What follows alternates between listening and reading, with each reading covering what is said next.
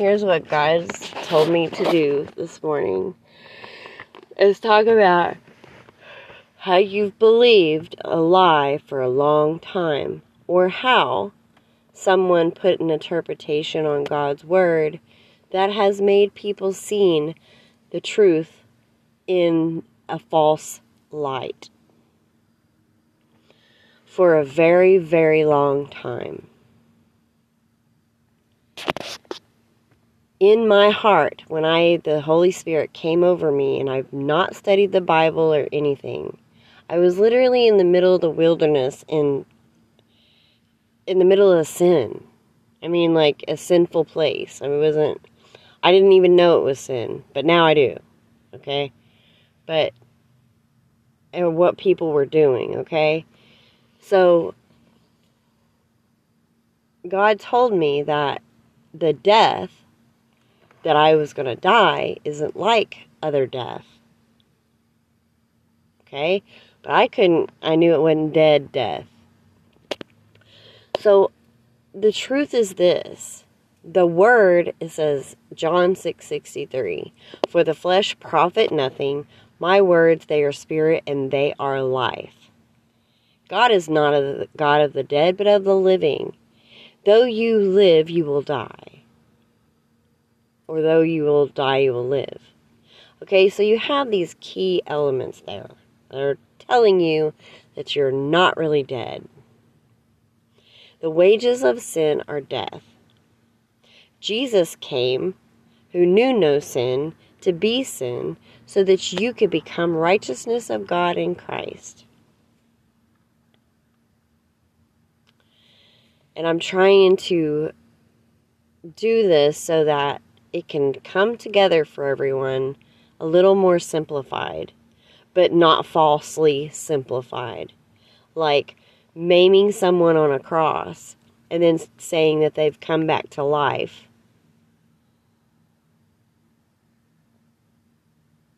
And then everybody trying to figure out how they obtain the Spirit. How you obtain the Spirit is by laying down your own life and putting others and becoming poor for others. And I didn't read none of those scriptures, and that's what I did. And somebody that knew the Word of God had got the message.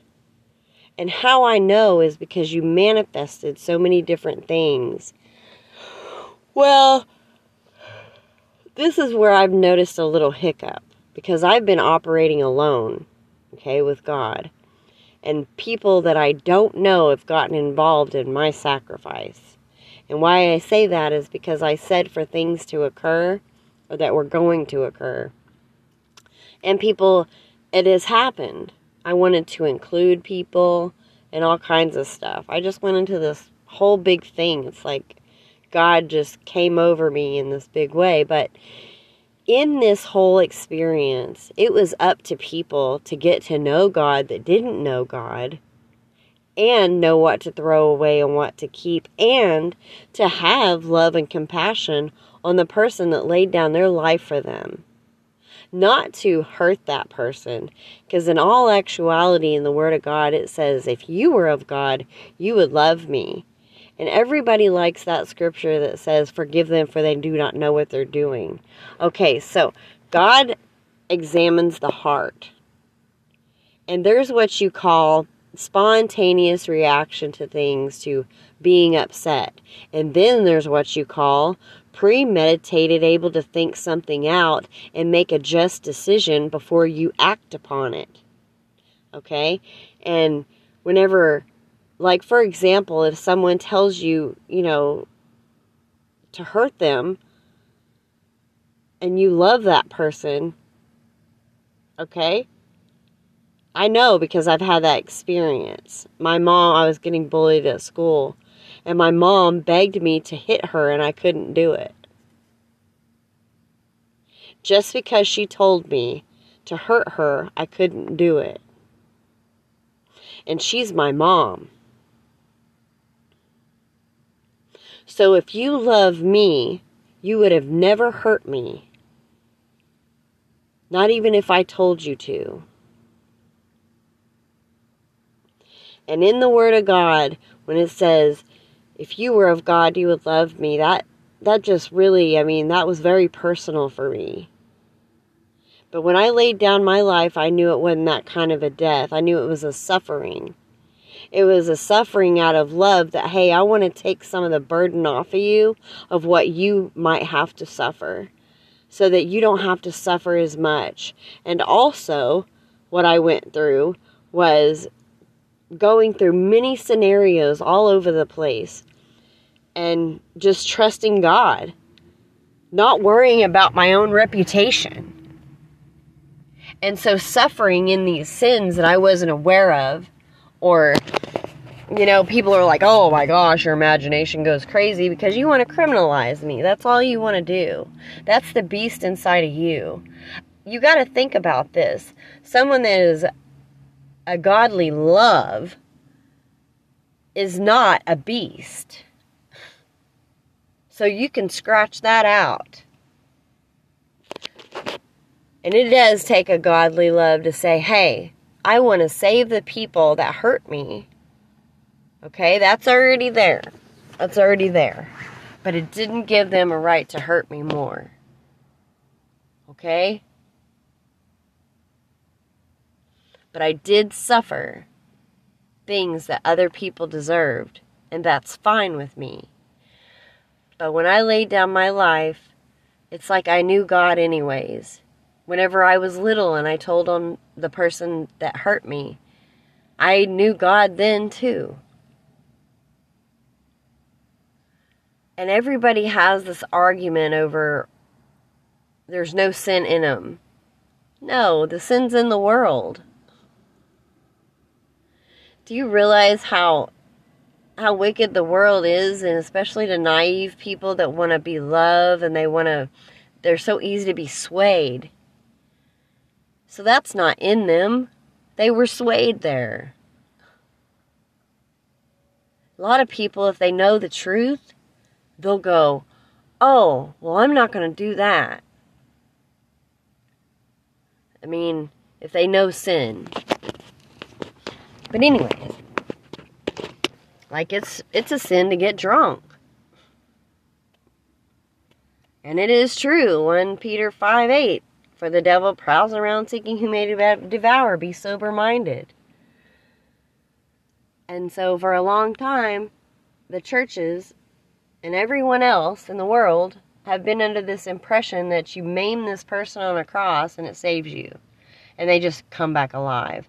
But I think they're under the impression that Jesus is back alive in their spirits and it's an invisible Jesus.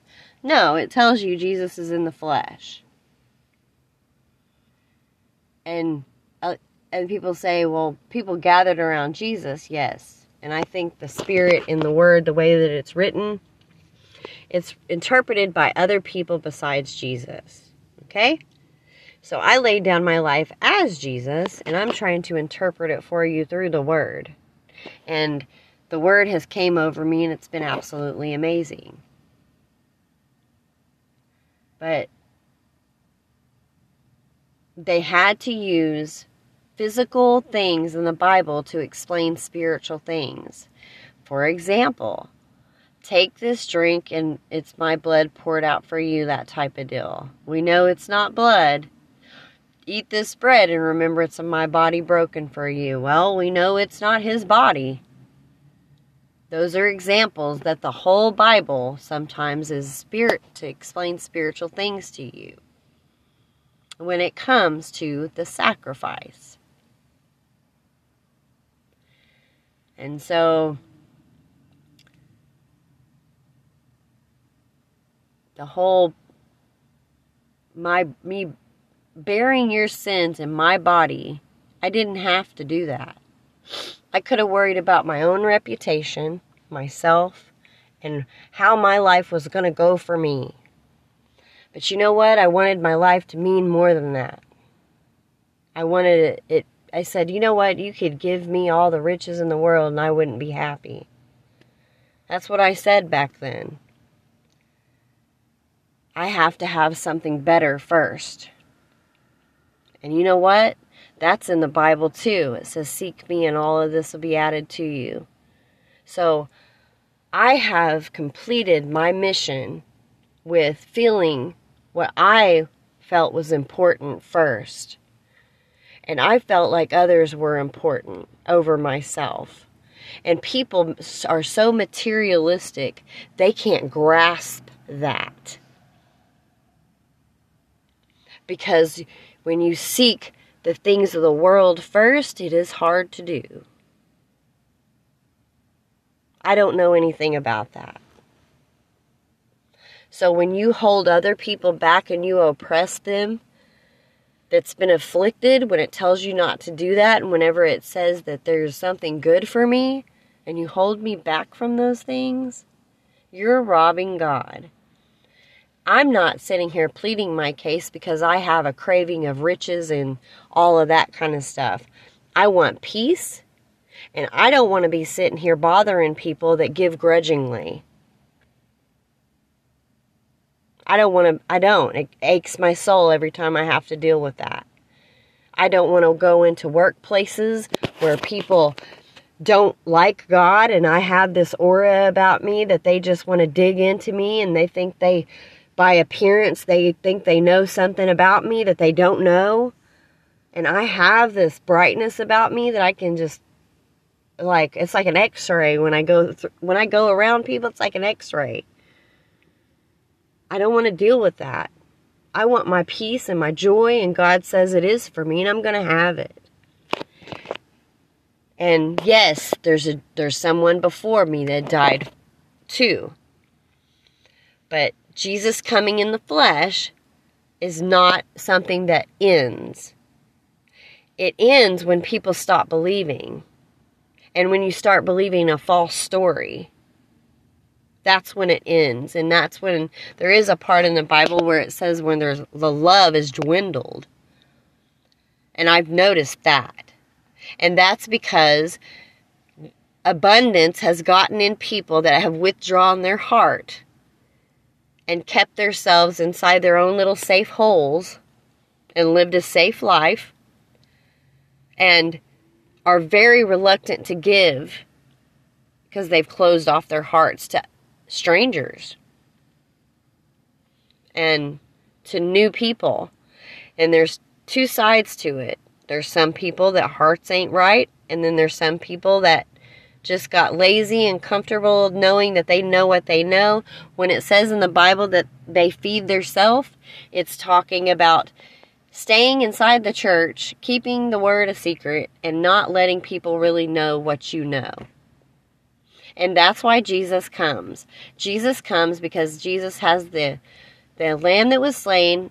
God literally has exalted me, given me permission to tell you the truth. Trusted me. And so, I don't know why it would cause you to believe less when I tell you that it's not a death like that. And that I died for you and I'm alive now. And I'm pouring out the Spirit so that you can become righteousness. So you will have the knowledge of how to become the righteousness of God in Christ. And that you, by one sacrifice, are being made holy forever while you are trying. It's not a magic wand thing where, poof, you're magically okay now and you can just do whatever you want. You're saved. No, that's not how it goes. God examines your heart and knows your heart. Work on your salvation daily. And you are saved. But it also says that if you were blind, you would see. But now you say you see, and it says, get away from me. So what it's telling you is that there's people that have lived inside holiness just to save themselves. That's exactly what it's saying. Because if you had faith, and I don't know, sometimes it gets a little hard for me to explain, but have a blessed day.